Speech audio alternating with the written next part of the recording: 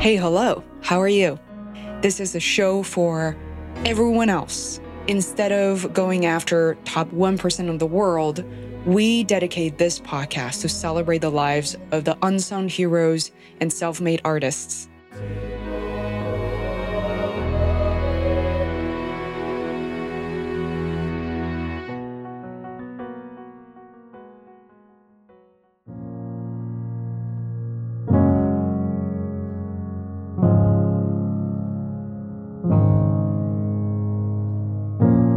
Hi there, you're listening to the Faye's World podcast. This is your host, Faye Wu.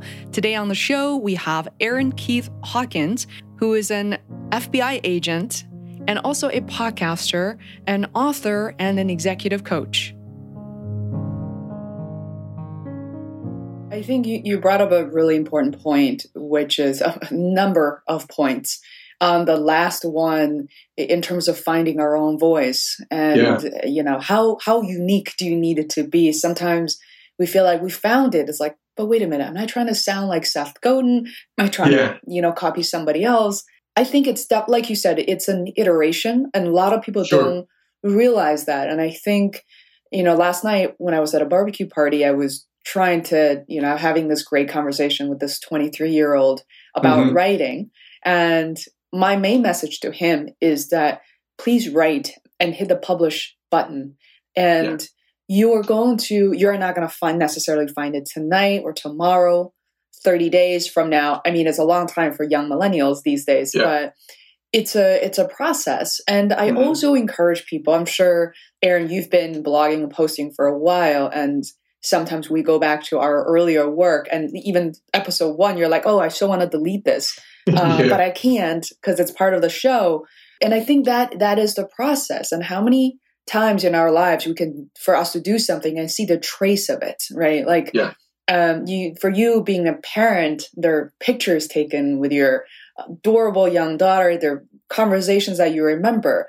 But with the podcast, it's kind of a similar thing, that you see the growth of yourself. So that is something, I think it's really powerful. And I want people to not feel bad about that. I think it's one of the message I have. In terms of something else you said about the website, I was like, I want to say something because that's sort of what I do. And I see a lot of people not having a website because they feel like it doesn't live up to their expectation. And they're maybe right most of the time. What I was really impressed about is that you built this whole thing by yourself. Is that right? I did. Yeah, I did. Oh my God. Your background, if I assume, is not in digital marketing or advertising. No, I'm an accidental website builder. It's one of those things. One of the things, and I'll give some props to Brendon Burchard, who I've never met, but I've learned a lot from him. I think I've read every one of his books. But one of the things I heard him say years ago that wedged into my brain was that you have to believe in your ability to figure anything out. So almost everything on my website, everything I've done to this point is something that just several years back, I was clueless about. And if I'm honest, these days, I still feel plenty clueless about any number of unlimited things. But along the way, I've forced myself to figure things out. So and thank you. I built my entire website on my own. WordPress or Squarespace? I'm sorry, WordPress. Yeah, WordPress. Yeah, so it's and again, to your point, it was a process because the first version, my Amazon 1.0 version of my website, if I were to look at it today, it was I would be embarrassed. I would only show someone these days just to say, look at how bad I was. And it was okay. I think if we put what we're talking about here in a nutshell, we have to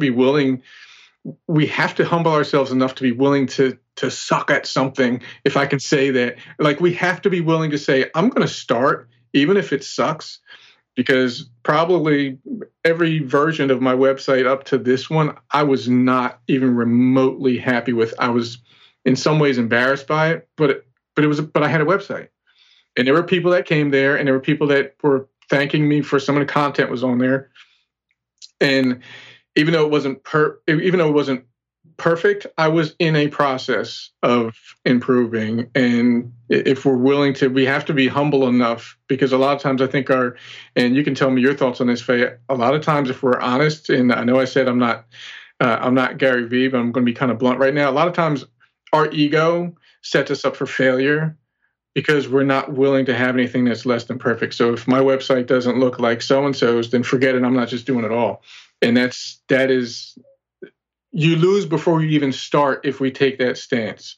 Like you mentioned early podcast episodes, I won't even listen to some of I don't even want to hear some of my earlier episodes because I'm like, I don't want to listen to that again, because I know how clueless I was. Not to say I'm anything great now, but I don't even go back there. It happened. I'm not ashamed of it, but it's what I was. But I've progressed from there. But, we have to be willing to take that journey. A week ago, I decided to listen to episode 1 with Caleb Brown, and I prepared myself for awfulness.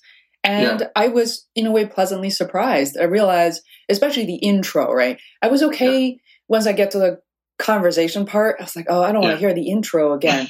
Like, hello. Like, I imagine me talking slowly, scared for no reason, and bored, scared, or lonely, because I knew exactly which part of the house I recorded this in with the wrong equipment. And then I realized, like, it wasn't so bad. And somebody even said to me on purpose to say that when I was already more than 100 episodes in, somebody emailed me, reached out to me and said, oh, I went to episode 1 on purpose. I just want to see how far you've gone. You've come, right? Yeah. And when he said that, I was like, no. And why did you have to do that?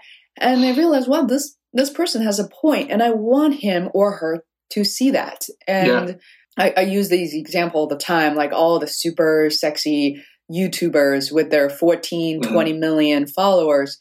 Go back to their first video. Some of them do delete them, which is terrible and a shame. But if you go back to their first video, you cannot believe how far they've come. I think that's such a beautiful thing, because what this vision or this picture we have in our mind, in terms of what's good or perfect, even that's wrong. Yeah. We don't even know, like using the simple example of writing or, web design, maybe everybody has a different point of view, right? Like, oh, that's pretty or, but when it comes to writing, everything we learned in school, not to say they were correct grammatically and everything, but that's not the type of content that will resonate and touch other people. Nobody talks like that. You can even notice in a TV show or movie when the script is over prepared and over scripted, and people just like, they're like robots. Yeah, it's robotic. Yeah.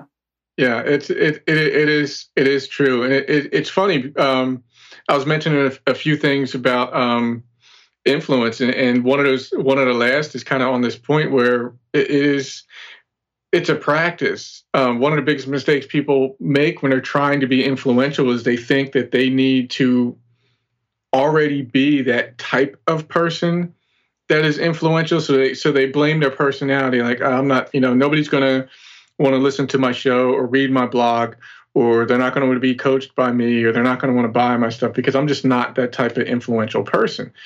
But influence is not about our personality. It's about what we're willing to practice and get better at.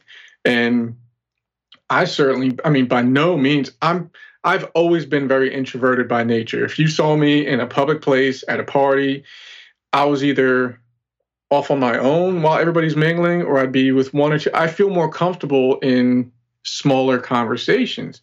But like now, I'll get in front of an audience of I don't care how many people, and I'll just freely speak. I care less who's there,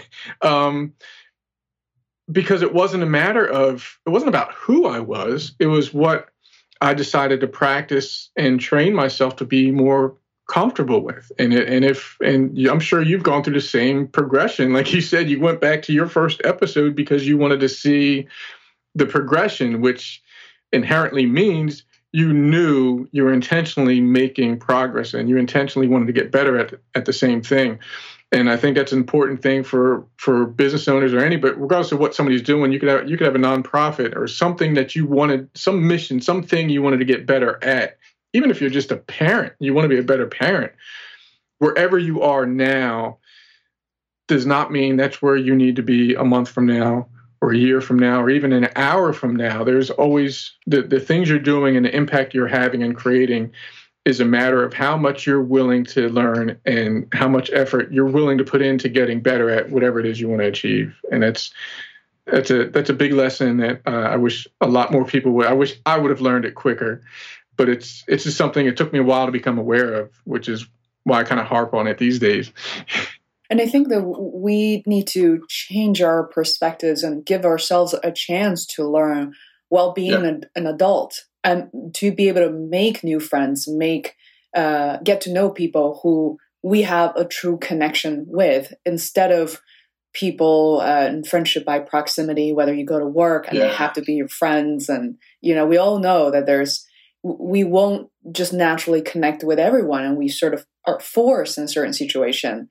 Yeah. So by proactively reaching out, whether it's through writing or blogging or podcasting, I think it's just a fantastic way of finding your tribe. And I can't say enough about that because people and energy and the wisdom that are generated from that tribe will fuel you and, for the rest of your life. Or if that's too much of a statement, will really fuel you in that, in an extended period of time, 5-10 years. Mm-hmm. I've only been doing this for 3.5. And my life has really, truly changed forever. And I can tell from your voice that starting your own business, running the podcast, I've also done the same for you. This is a pretty strong statement right there. It is. And it's not, what you're saying is not an overstatement. I think you and I may have touched on this before in another conversation about, if you were to look back 5 years from now, it's almost like you can't recognize how things were then as compared to how they are now. That's certainly the case with me, because these relationships that I've built as I've practiced being willing to reach out to more people and being willing to have these conversations and being willing to ask for something, whether it's something that I can give or something that I need, that I want support with. Being willing to go through these progressions and engage in the bigger mission without worrying about whether somebody else will agree or disagree with it, and just knowing, okay, this is my ultimate goal. So, is this thing that I'm worried about doing, is it going to help me get to that? Is it going to serve that bigger picture? Is it going to serve that ultimate goal? And if the answer is yes, then, to quote Mel Robbins in the 5-second rule, 5, 4, 3, 2, 1, okay, I need to do it. Send the email, make the call, ask the question, ask for the introduction, and just do it. And it's amazing how, like you said, your life can totally change forever just by being willing to keep stepping toward that direction. I love it. Yeah.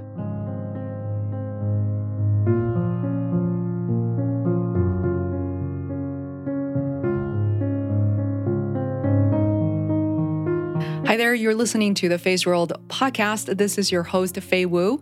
Today on the show, we have Aaron Keith Hawkins, who is an FBI agent and also a podcaster, an author, and an executive coach.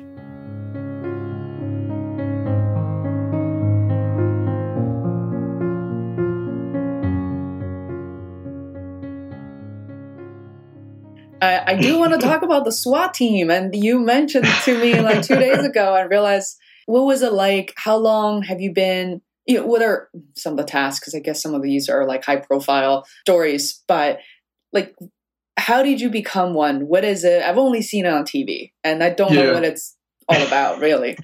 All right, we'll do the quick rundown of that. So I was on the SWAT team for 15 years. Wound up leaving. I was when I left, I wound up being one of the team leaders. But that started a couple of years, back in the 90s. I'd been on the job a couple of years, and then I kind of got asked if I wanted to join a tactical team, and said yeah, because it sounded like the cool thing to do, the elite, so to speak, thing to do. And from there, it was a lot of training. We went a few different places around the country to study with some of the people from LAPD and stuff and learn hostage rescue tactics and all that kind of thing. So it was exciting. It was definitely exciting. I was definitely around some of that experience, being with that environment with those people that I was with taught me a ton about standards, about raising it. And it kind of translates totally into this, the personal development, where it sounds insane. But my time on a SWAT team totally prepared me for this personal development world, because everything we did was about having this, we had very almost ridiculously high standards for everything we did. The movements, the way we flowed through a house or a building, if we had to make an entry and search for whoever it is, the armed robber, the murder suspect, whatever it was, everything had to be done, like your awareness had to be at 100. But it's very important that even though your awareness and your vision was at 100%, you couldn't be in a state of paranoia. You had to also, at the same time, with this hyper awareness, you had to be hyper relaxed. Like you had to be just in the flow of what needed to be done. And that came from, how do you get in the flow? Well, repetition takes time. So we would do our movements, we would do our work with our equipment and weapons and all this stuff, so that we always used the word surgical.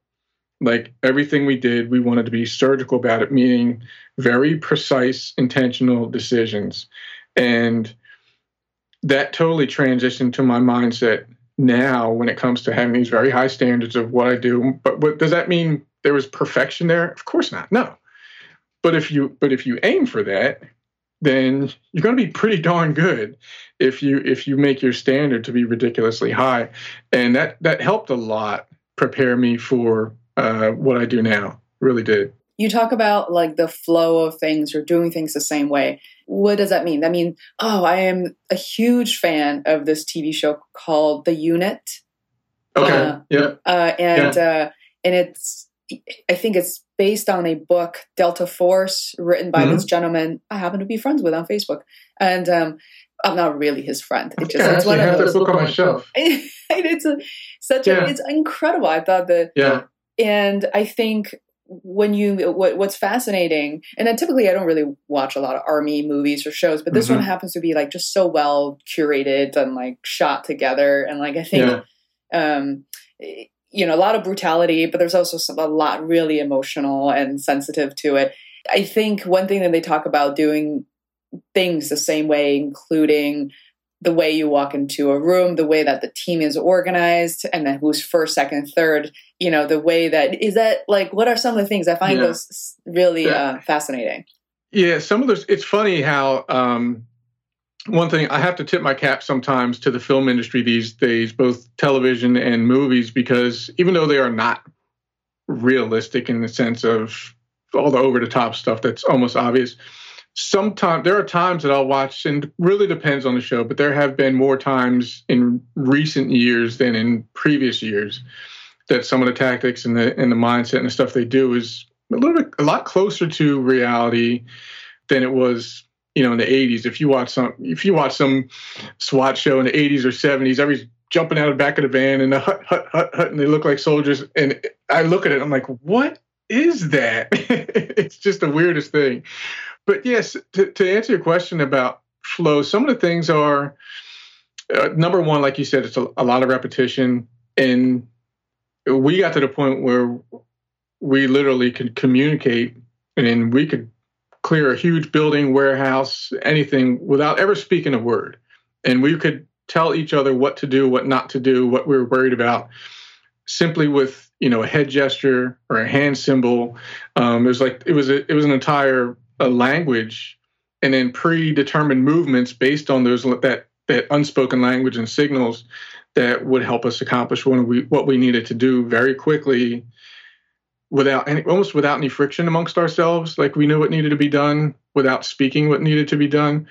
So just little things like, always checking your corners, remembering that, you're in a 360-degree environment. So don't just look in front of you. You have to look down. You have to look up, because there could be a threat in any location. Like a lot of that stuff, and it became so natural, but it translates because, in business, like it's simply, if you break it down, it's a matter of setting rules and then practicing those rules intentionally over and over again. Well, think about that in business. I mean, the way you treat customers, how quickly you respond to an email, how you schedule your next day or don't schedule your next day, depending on those habits and those rules that you set up, and how committed you are to following through with them, that creates flow.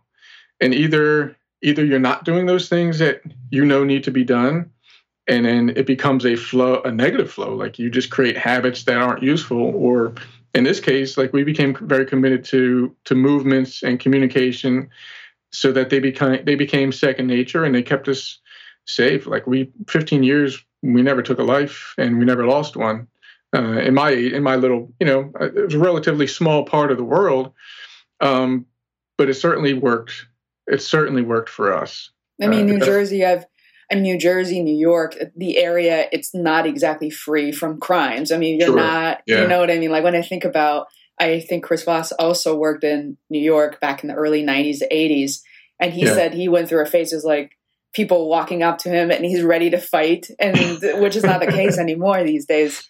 But one thing I noticed that people probably will ask you a lot is like, oh, why don't you teach self-defense? Or I think a better question is, how do those skills potentially translate to our day-to-day activities? Yeah. I don't know whether you've ever encountered outside of work, once you're in a dark alley or you're maybe with your family walking around like unfamiliar town. Like, what do you do in that situation? Yeah, for me, I was never one of those people where that career really took over my home life. So like one of the best pieces of advice I got many years ago was from one of the guys I used to work with. He's retired now, but he told me when I got married back in 1996, he said, whatever you do, if you listen to nothing else I ever say, do not take this job home with you. And I knew before I even started a job, I knew that I didn't want my identity to be attached to the career. That was just never who I was. I never wanted that to be my identity, to the point where if somebody introduced me as a cop, I would get so pissed off. Because to me, it was like, okay, if I were an insurance salesman, you would have not introduced me as, hi, this is my friend Aaron, he's an insurance salesman. It just doesn't happen. But it was weird because in my career, not everyone, but a lot of people would introduce me as that. And I developed, for a while, it's not there anymore, but for a while I had this self-consciousness about it, where I didn't want to be associated with that. I wanted people to get to know me, not me because they had assumptions about who I was because of what I did for a living. But little things that did carry over, like if we go to restaurants, I never wanted to be seated with my back to the door. I always wanted to be seated facing the door because, I mean, we all know how insane society can be. If something like that were to happen, I wanted to immediately see it before it played out, because I inherently notice things that a lot of times that are out of place. But I want to be in a position to see it first. Little stuff like that helps. What really helps, that can transition to our listeners. One of the things that I learned, one of the best skills I learned, of the many skills I learned being on that SWAT team for so many years, was visualization. There's a lot of, in the self-help world, a lot of people talk about visualizing your goal or visualizing what you want your life to be. And people do that. They'll say, picture the house you want to live in, and where do you want it to be, what country, what does your bank account look like, and all that kind of stuff.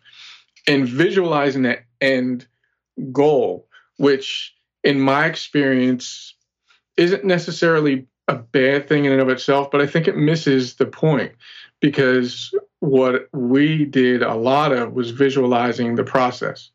So in other words, if we knew we had a pre-planned event and we were going to look for person X in this home, and we think he's usually in this area of the home, like we would have all these things played out. We knew that the end goal was to detain this person without anyone getting hurt. That was a goal.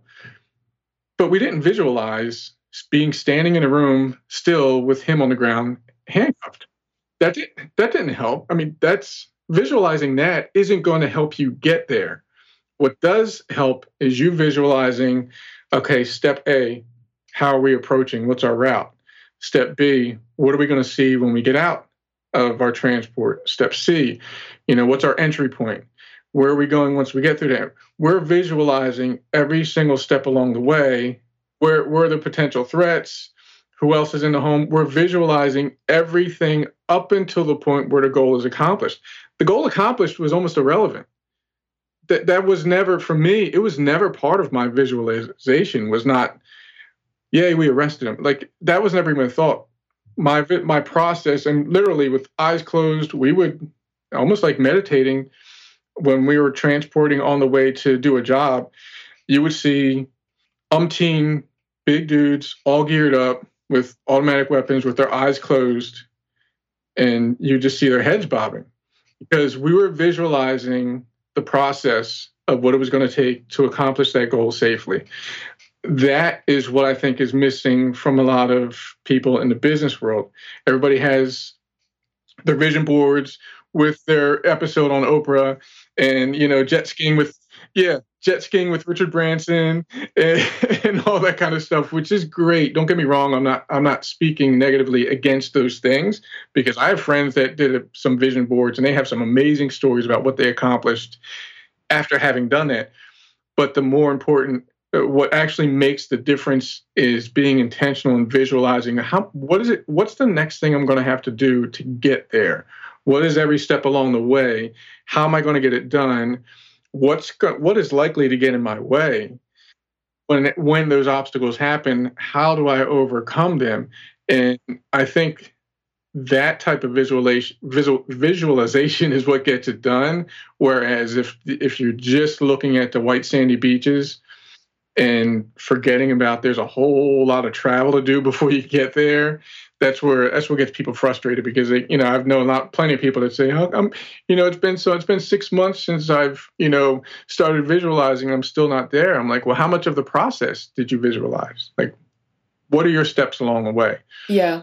And then also, I think the mentality that you guys have, it's so many people think about only the obstacles and risk, and they don't take a single step. But for you guys, there is, and it's that's the art of the balance, really, is to be able to predict some of them, and knowing that you might not be perfect and all the way right to the T, and but not be paralyzed by those obstacles and still be able to move forward. I think, my goodness, that's like why people like Seth Godin and Brian Koppelman exist. I mean, that's kind of what they teach. And that journey, and you've lived through it, like you said, 2 decades, and that's already that's part of it's like in your blood, like it's part of your DNA. Sure it is. Yeah, and to be able to teach that because you've lived through it, and this was so awesome. Thank you for spending another 15 minutes. I think your listeners in particular will love what you just talked about. Yeah, you drew that. See, I love that we did this, because that's not something that I would have chose to talk about on Unbreakable Success. So thank you for kind of helping me to share a little bit about, myself and my world, that my listeners. Definitely thanks to FaceRoll listeners, but also Aaron's listeners. And I hope that you get so much out of, who you are. You're this super friendly, down to earth guy. You got this natural instinct about you, and the feeling you project onto your customers, other people, I think is there to be shared with the world. So I'm so glad. Thank you. Thank you so much for your kind words, Faye. Honestly, I appreciate that very much. It's both humbling and flattering. And for sure, I'm very grateful to have met you. Thanks again to Jocelyn for introducing us, and love what you're up to. Love the show. And your willingness to take that journey that you took, and we should get into it more next time. But your journey from where you were and coming over to the States and deciding to plant your flag here, I'm glad that you stuck around and are doing what you're doing in the world today, because it's definitely making an impact. So I appreciate you.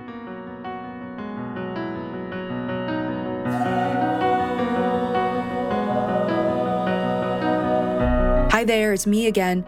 I want to thank you very much for listening to this episode, and I hope you were able to learn a few things. If you enjoyed what you heard, it would be hugely helpful if you could subscribe to the FaceRoll podcast. It literally takes seconds. If you're on your mobile phone, just search for FaceRoll podcast in the podcast app on iPhone or an Android app such as Podcast Addict, and click subscribe. All new episodes will be delivered to you automatically. Thanks so much for your support.